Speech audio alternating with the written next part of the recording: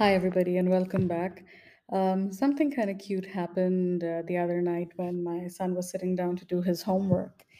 And those are not words I ever say all in one go because homework is, of course, one of the most painful times of our lives as kids and as parents who have to enforce those rules.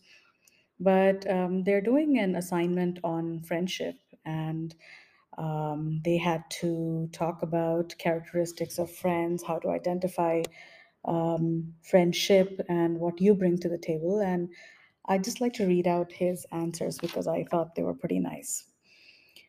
First one was how to identify what characteristics are important in a friend.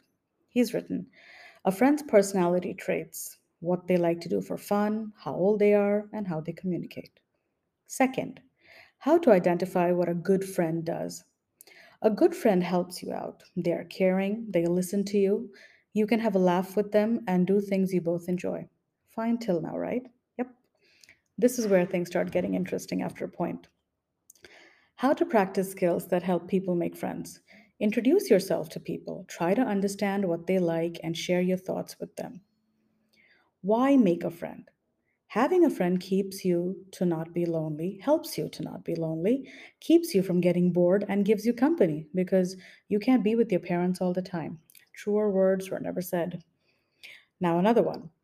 What parameters do you consider while making a friend? List them here. 1. Someone who likes to have a lot of fun. 2. Someone who likes cricket. 3. Someone who likes monster movies. 4. Someone who likes reptiles and dinosaurs. While dinosaurs were also reptiles, there is a huge difference here because dinos are in a class by themselves, and the rest of the reptiles are all the creepy crawlies you wish you never came across in your life. Moving on. Number 5, someone who likes to eat interesting things. Number 6, someone who is nice. Number 7, someone who likes to travel. Number 8, someone who loves their parents. Oh, all right. Now, how to be a better friend? Taking care of a friend when they're being bullied. Keep them entertained if they're feeling bored. Help them with their projects and homeworks and helping him do their chores and also cheer them up when they're feeling sad. Now keep your ears open for certain phrases which will keep getting repeated. Suggest how your friend can be a better friend. People can be nicer, being caring and helping out with me with my chores, entertaining me if I'm feeling bored, and having fun together by playing pranks. Now, we think kids don't always listen to what we're saying. We're not entirely wrong. Selective audition rather, is something that reigns supreme with children. They will listen to everything you don't want them to, and they will listen to things you want them to, but with half a ear and bring it up at a time when it's not relevant for you.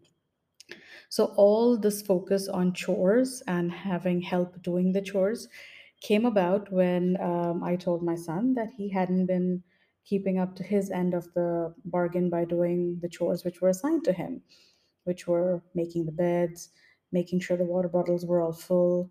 Then he puts rice for us at night and generally keeping his room not looking like a disaster area. So earlier, his answers to those things would be he's really busy because he has to get up in the morning and he has to be in classes all day long. Now his answer is he has to get up in the morning earlier than usual and get on the bus and go to school. And when he comes back, he's tired. So as a parent, I would be more understanding if I didn't give him chores to do because that's just burdening him. Now, this is a nice 12-year-old kid. He's cute, he's a little talkative, but he's funny for the most part and fairly funny. But if you want to be his friend, be prepared to come over to my house and help him do his chores. That's all for me from today. Take care and have a good day.